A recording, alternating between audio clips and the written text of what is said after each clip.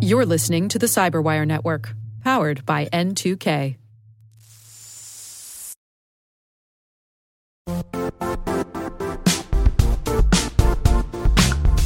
The IT world used to be simpler. You only had to secure and manage environments that you controlled. Then came new technologies and new ways to work. Now, employees, apps, and networks are everywhere. This means poor visibility, security gaps, and added risk. That's why Cloudflare created the first-ever connectivity cloud. Visit cloudflare.com to protect your business everywhere you do business.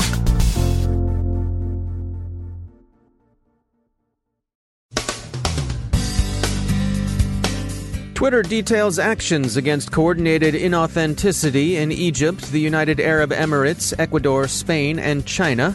Tension with Iran remains high, but cyber action hasn't sharply spiked. The Smaminru botnet installs malware, including miners, and kicks other malicious code out of infected machines. Panda cryptojackers are careless but effective. Huawei says it's the victim of a bill of attainder. We learn all about hard sex security that's come out of the UK. And more notes from CISA's National Cybersecurity Summit.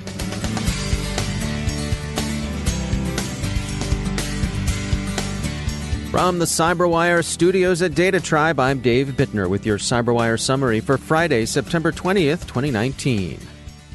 Twitter this morning announced 6 new datasets concerning information operations.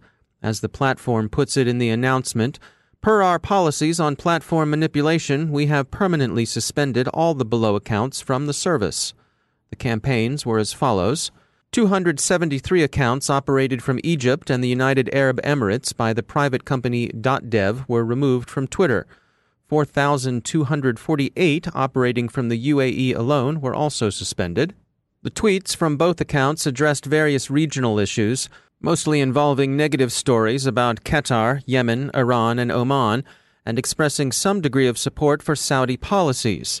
6 accounts from Saudi Arabia, a small group, as Twitter acknowledged, were suspended for misrepresenting themselves as independent journalistic outlets, when in fact they were simply amplifying Saudi state media.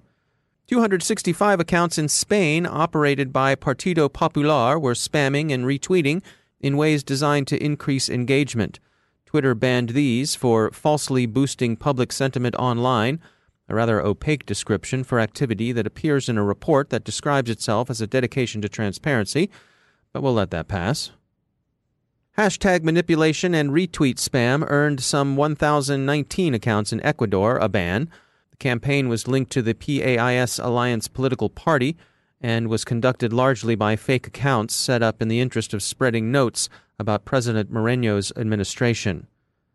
Finally, Twitter published information about 4,301 accounts based in China. This is a second round of the very large sweep of 200,000 accounts conducted last month. Their goal was to sow discord about the ongoing protests in Hong Kong. Twitter, like Facebook, seems more comfortable and indeed effective when it's dealing with coordinated inauthenticity than when it's attempting more direct forms of content moderation. Tensions between Iran and its regional rivals continue to run high after strikes against Saudi oil production facilities that have been widely attributed to Tehran. The U.S. has announced tighter sanctions and is making certain preparations with countries in the Gulf region, notably Saudi Arabia. Iran is showing signs of heightened activity in cyberspace, Fifth Domain quotes U.S. CISA Director Krebs as saying at the National Cybersecurity Summit this week. That Iranian activity, however, hasn't risen as much as might have been expected. The observed op tempo is lower, for example, than it was in the wake of Iran's destruction of a U.S. Global Hawk surveillance drone earlier this summer. In the ebb and flow of cybercrime, right now cryptojacking is flowing, this despite premature declarations that miners were now passé. Guardicore has been tracking the propagation of the Smaminru botnet, noted for its use of Eternal Blue, for its high reinfection rate, and for its installation of a variety of malicious tools, including Monero miners. Bleeping Computer points out that Smaminru goes to some trouble to remove rival malware strains from the machines it infects. Cisco's Talos unit has been following Panda, a cryptojacking group that's been around for some time. Its OPSEC is still poor. but it continues to evolve new functionality that has netted the crooks about $100,000 so far. Researchers at security firm Wandera found 2 malicious apps in Google's Play Store. Both are selfie filter apps that also serve up adware. Sun Pro Beauty Camera and Funny Sweet Beauty Camera, the 2 apps in question, enjoyed more than 1.5 million downloads. Wandera reported them to Google, which has ejected them from the Play Store. Huawei is making the case in a U.S. federal court this week that sanctions against the company amount to an unconstitutional bill of attainder, the Wall Street Journal reports. This argument is similar to the one Kaspersky unsuccessfully raised against its own ban from U.S. federal networks. A bill of attainder is an unconstitutional punishment imposed on a legal person by legislative action as opposed to a court. It seems unlikely that Huawei will enjoy any more success with this argument than Kaspersky did. The Cybersecurity and Infrastructure Security Agency's second annual National Cybersecurity Summit wraps up today just outside Washington, D.C. In a keynote delivered Wednesday, CISA Director Chris Krebs outlined what the new agency has achieved since it was set up last year. Krebs cited a number of directives and executive orders that have been passed, and he pointed to the series of indictments against threat actors around the world. As an example of the effectiveness of these measures, he said that, quote, indictments of the SamSam ransomware actors have stopped SamSam ransomware attacks worldwide. He cited these achievements in the course of advocating what amounts to a whole-of-nation approach, with strong cooperation between government and the private sector. Krebs stressed the growing importance of cooperation between the public and private sectors in defending against threats. Quote, the government's not going to solve this problem alone. This is a national problem set. End quote. Krebs wants to prepare for a large-scale cyber attack before it happens. Relating such an event to a natural disaster, he said, we know how to prepare for hurricanes because we know what happens when a hurricane hits. We don't have that level of knowledge when it comes to a cyber event. But he said the spate of ransomware attacks against government targets this summer came pretty close to a large-scale event. One of the threats CISA is preparing for is the possibility that ransomware could be deployed against voter registration databases during the 2020 election. One sort of private sector contribution Krebs would discourage, however, is FUD, fear, uncertainty, and doubt. He pointedly asked the cybersecurity industry to stop selling fear. He acknowledged that it's an effective marketing tactic, but said we need to remove the hysteria and have measured and reasonable conversations about threats, particularly those surrounding election security. The threats to infrastructure are undeniably real, but self-interested alarmism doesn't help and only serves to drive down voter confidence.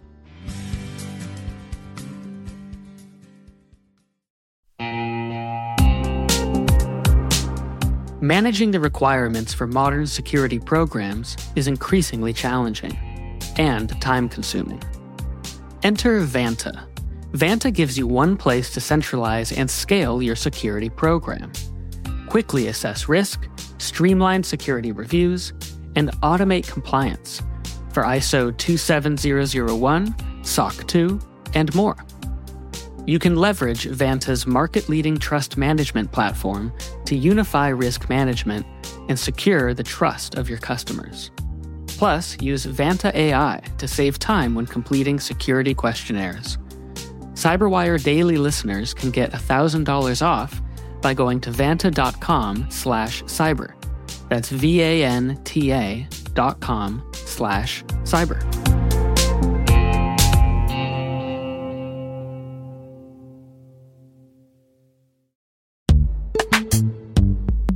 In the dynamic world of enterprise security, identity architects and IT leaders face a major challenge. Growth by repeated acquisitions multiplies the complexity of everything. Multiple IDPs, MFA providers, policy engines that all need to coexist. This can lead to fragmented user identities and policies that create security vulnerabilities and add access friction.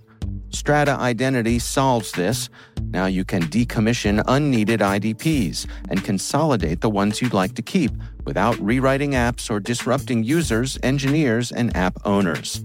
Plus, Strata's modular architecture makes it easy to integrate with any identity provider without manual maintenance and coding. Join the ranks of cybersecurity leaders using identity orchestration. Visit strata.io/cyberwire, share your top identity security priorities, and receive a pair of complimentary AirPods Pro. Offer valid for organizations with over 5,000 employees. Step into a new era of identity management at strata.io/cyberwire.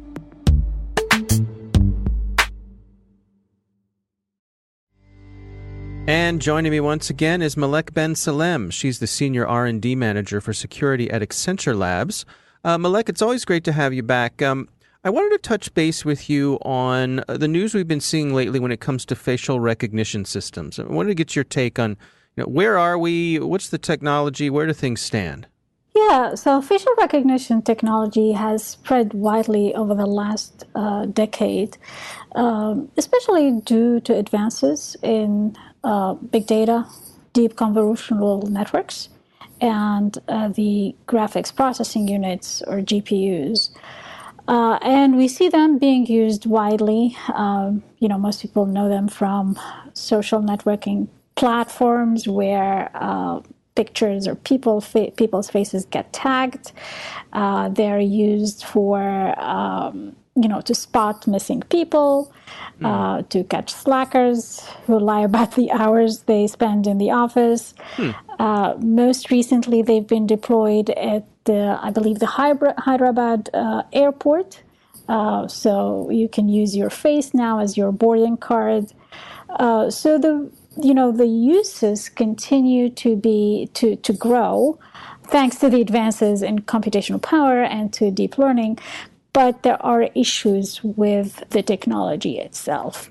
What kind of concerns are you tracking? Well, there's obviously the privacy concern, the fact that these technologies are being used everywhere, not necessarily with people's consent. As a matter of fact, just last week, one school was fined in Europe because it used facial recognition systems to track the presence of students in the school. So this was in Sweden, and about a 20,000 euro fine was issued against this school because of that use.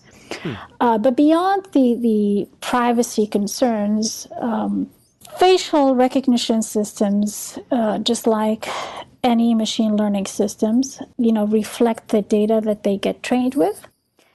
And because a lot of the data that they were trained with was not reflective of entire populations, they end up with having biased results. So no matter how accuracy improvements they've been able to achieve overall across, the widest population, for certain demographic groups, they don't perform as well, which makes them not reliable. So if we think about uses in law enforcement, for instance, to match certain faces with people of interest or people who have committed crimes before, then it has been noted that, certain demographic populations are more likely, or people from those demographic populations are more likely to be matched to the faces of interest. Yeah, and it seems like that's a high risk proposition there, where that's a situation where it's really important to get it right. Yeah, absolutely. And that is why we need to take a look back at the data sets that are used to train these facial recognition systems, to address this bias problem, address this false positive problem when dealing with watch lists. Now, is this something that you think as time goes on, the reliability is going to improve, or are we ever going to see these get to the point where we feel like we can trust them? I think so. I think the technology will continue to improve. For instance, we know that up to this point, these systems have had difficulty distinguishing twins, but they can be complemented with certain techniques so that they're able to distinguish the faces of twins. For instance, by looking at, pores within the twins' faces and, computing the distances between those pores, they may be able to get additional information or build additional discriminative power between the faces of twins. Other things that can be leveraged is how the people walk, if we're not just looking at the face of the person, but at the entire video of a person walking or moving, then we're able to improve the accuracy of these algorithms and these systems that way. All right. Well, it's something that'll continue to develop and certainly merits keeping an eye on. Malek Ben Salem, thanks for joining us. Thank you, Dave.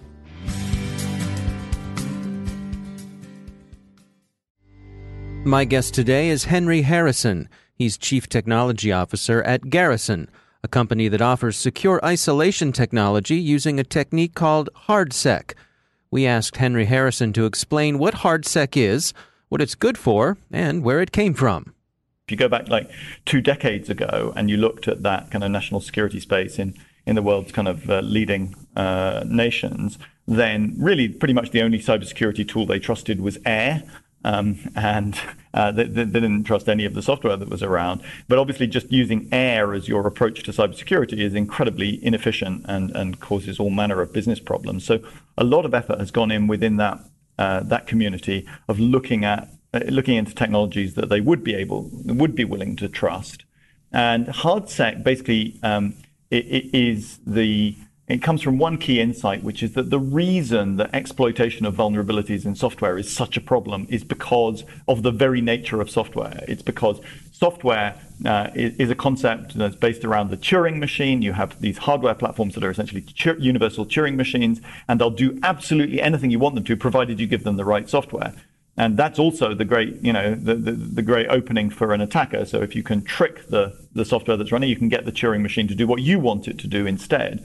And the objective with HardSec was to say, well, how can we do the strongest way of doing security is to use non-Turing machine approaches, to use less sophisticated digital logic, so simple state machines, simple combinatorial logic to implement security controls, at which point we don't have that inherent vulnerability issue that we've got associated with software.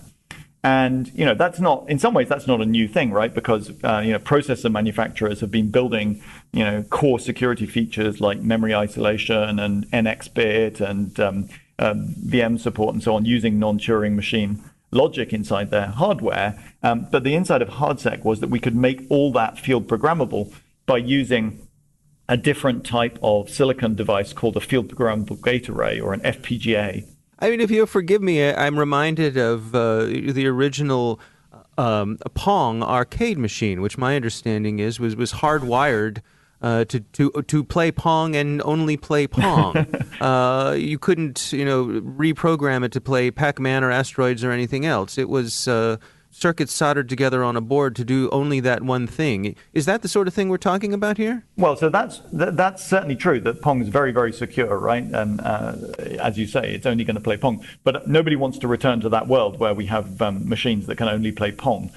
We can basically kiss goodbye to decades of innovation if we try and do that. And we're certainly not going to innovate anything more because the economics don't work, right? We can't go around building special hardware for every job that we need to do. That's simply not going to work. And that's why hardware-level security has historically been something that has applied to very, very specific things that are universal, right? So, for example, virtual memory protections. That's a tool that's used by, all manner of different applications.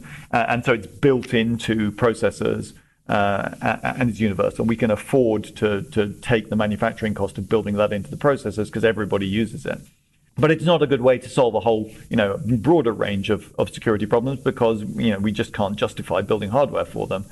And so this trick of using field programmable gate arrays, FPGAs, really allows us to get the best of both worlds. So you can get the inherent security that comes from building something that can only do one thing, and yet at the same time achieve the seemingly impossible, which is to make it actually reprogrammable. So you can have a single piece of hardware that does multiple different tasks at different times, depending on what logic you tell it to have. Help me understand how that's not merely shifting the security back a layer? If you can still program that gate array, right? Isn't there an issue there? Yeah, well, that's it couldn't have been a better question, because the real key thing about an FPGA is that you can reprogram it, hence it's called field programmable, but you can only reprogram it using very specific pins on the device. And so the security architecture for HardSec says, okay, what you need to do above all is take those pins out to a dedicated management interface, right? An out-of-band management interface, so that the FPGA can only be reprogrammed by somebody who's got access to the management interface or to a network that's connected to that management interface. And then if the FPGA is processing inputs that come from other pins that would be connected to the internet or connected to corporate network or whatever, then data that's coming through that physical interface can't reprogram the FPGA. So what we've done is we've isolated the reprogramming capability, and then we're able to say, okay, we can apply all manner of restrictions on which people are allowed to reprogram it, under what circumstances, what monitoring we can do around them, in what physical scenarios, and so on, just as you would with a typical kind of data center out-of-band management network. So what are the applications for which HardSec is the right choice, and are there applications where it's not the right choice? Yeah, so it's definitely not the right choice, right, for building your next generation machine learning, artificial intelligence platform that requires constant innovation and so on. We still need to fundamentally most things are going to continue to be built using software. The real role that HardSec plays is above all around input sanitization. I mean, everybody's used to input sanitization in the context of web development, where we say, okay, well, we need to make sure that sequences are escaped and so on to avoid vulnerabilities like SQL injections. But actually, there's a much broader scope for input sanitization, where instead of trying to say we're going to detect bad things and stop them, what we do instead is we say, okay, we're going to assume everything is bad, and then we're going to transform it into a form which we can validate to be good. And that's a pattern, in fact, that was published by the UK's National Cybersecurity Centre, which is part of the GCHQ Intelligence Agency last year. And they called it a pattern for safely importing data. And they talk about transforming data into a format where it can be verified before you bring it in. That's applied to all manner of different things. So it can be applied to structured data like REST APIs and JSON schemas, XML schemas. It can be applied to files. There are companies out there building that kind of approach for file sanitization. Other companies that are doing it around kind of interactive human interface streams as well. So kind of like video sanitization and GUI sanitization. And HardSec really plays into that role there, where you have data that you're going to assume is potentially risky. You're going to transform it into a format which is then easy to verify using a HardSec-based platform. And you've then got a really secure way of knowing that what emerges from that HardSec platform, it has a very strong guarantee of being safe and having been sanitized, ready to pass on to your software systems, which of course have vulnerabilities in them. That's Henry Harrison. He's Chief Technology Officer at Garrison.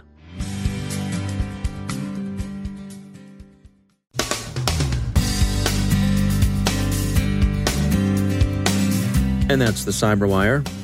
For links to all of today's stories, check out our daily briefing at thecyberwire.com. And for professionals and cybersecurity leaders who want to stay abreast of this rapidly evolving field, sign up for CyberWire Pro. It'll save you time and keep you informed. Listen for us on your Alexa smart speaker, too. The Cyberwire podcast is proudly produced in Maryland out of the startup studios of Data Tribe, where they're co-building the next generation of cybersecurity teams and technologies. Our amazing Cyberwire team is Elliot Peltzman, Puru Prakash, Stefan Vaziri, Kelsey Bond, Tim Nodar, Joe Kerrigan, Carol Terrio, Ben Yellen, Nick Valecki, Gina Johnson, Bennett Moe, Chris Russell, John Petrick, Jennifer Iben, Rick Howard, Peter Kilpie, and I'm Dave Bittner. Thanks for listening. We'll see you back here tomorrow.